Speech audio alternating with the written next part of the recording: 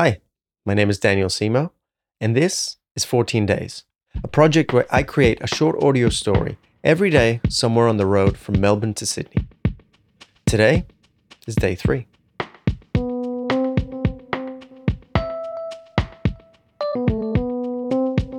Okay, so I have a confession to make.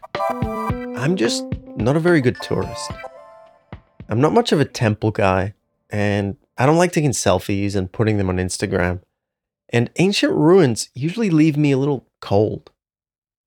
You know how Larry David had a credo when making Seinfeld? No hugging, no learning? Well, I used to have a similar rule when traveling. No fireworks, no waterfalls. See, I had this theory that once you've witnessed a big fireworks display or seen a truly large waterfall, everything else will pale in comparison. Is that a bit cynical? Maybe, but what can you do? And that logic means that I feel a bit weird passing through these little country towns. By definition, almost everything is a miniature version of something you'd get in a city. So, mini fireworks, mini waterfalls. I mean, why am I coming all this way just to sit in a pub eating a chicken parma when I can do that in Brunswick? And I won't have to go home by 8 o'clock. So, I'll be the first to admit that I don't get small country towns. And that's on me. So I've been asking people who live in these places, what made them stay here? Or what made them move here? Or what made them come back? And what I've found is that there isn't one common story. Walt, for example, moved around a lot as a kid. He enlisted in the military and fought in Vietnam, then came back to Australia and worked every kind of job imaginable. He worked in construction, he worked in explosives, he worked in real estate. At one point, he was living in Melbourne, working 3 jobs. I was taxi driving, worked in a pub, and worked for real estate agents doing maintenance work. One day, when someone from the real estate agency asked him to mow a lawn in the rain, he decided he'd had enough. So I said to my wife one day, I've had enough. Threw my golf clubs in the bag and left. I went to Lithgow and I sent her a photograph of a house I bought in Lithgow and went back to Melbourne and sold their house.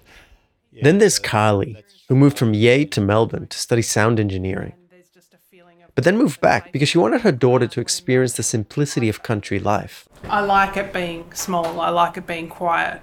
I like not having to fight for a park to get a loaf of bread at the supermarket. I like hearing birds and stuff like that instead of cars and trucks, and what I was experiencing in Melbourne when I lived there. Her co-worker at the community house moved from one small town, Yakandanda, to another when she got married and her husband found a job in Yei, and now she wouldn't want to live anywhere else. I love Yei, yeah, so I had all my kids here, and when you have kids you meet a lot of people because you do kinder and primary school and high school. And you meet everybody and then you don't really want to leave. Yeah, I love Yei.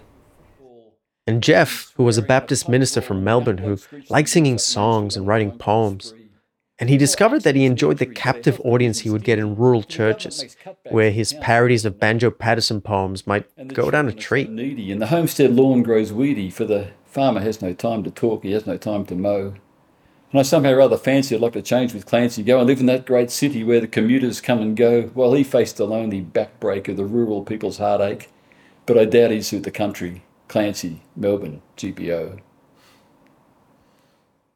The one thing all of them did seem to have in common is the idea that it wasn't the town itself that was important, but living in that town, the daily pace of life, and the people in the community that you know and see every day.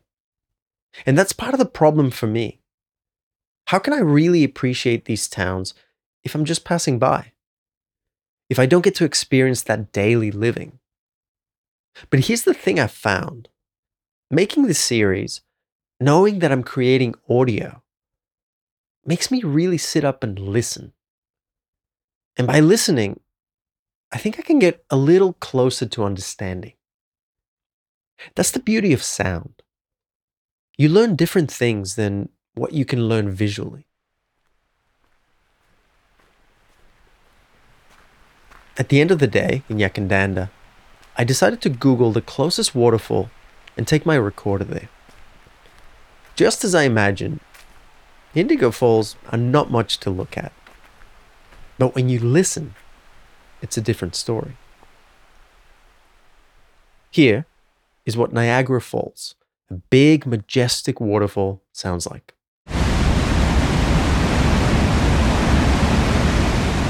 Just a blob of shapeless white noise.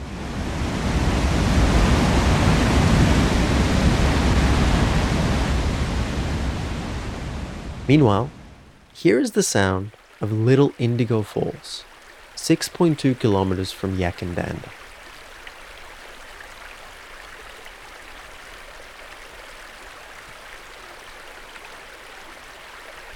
I know which one I'd rather listen to.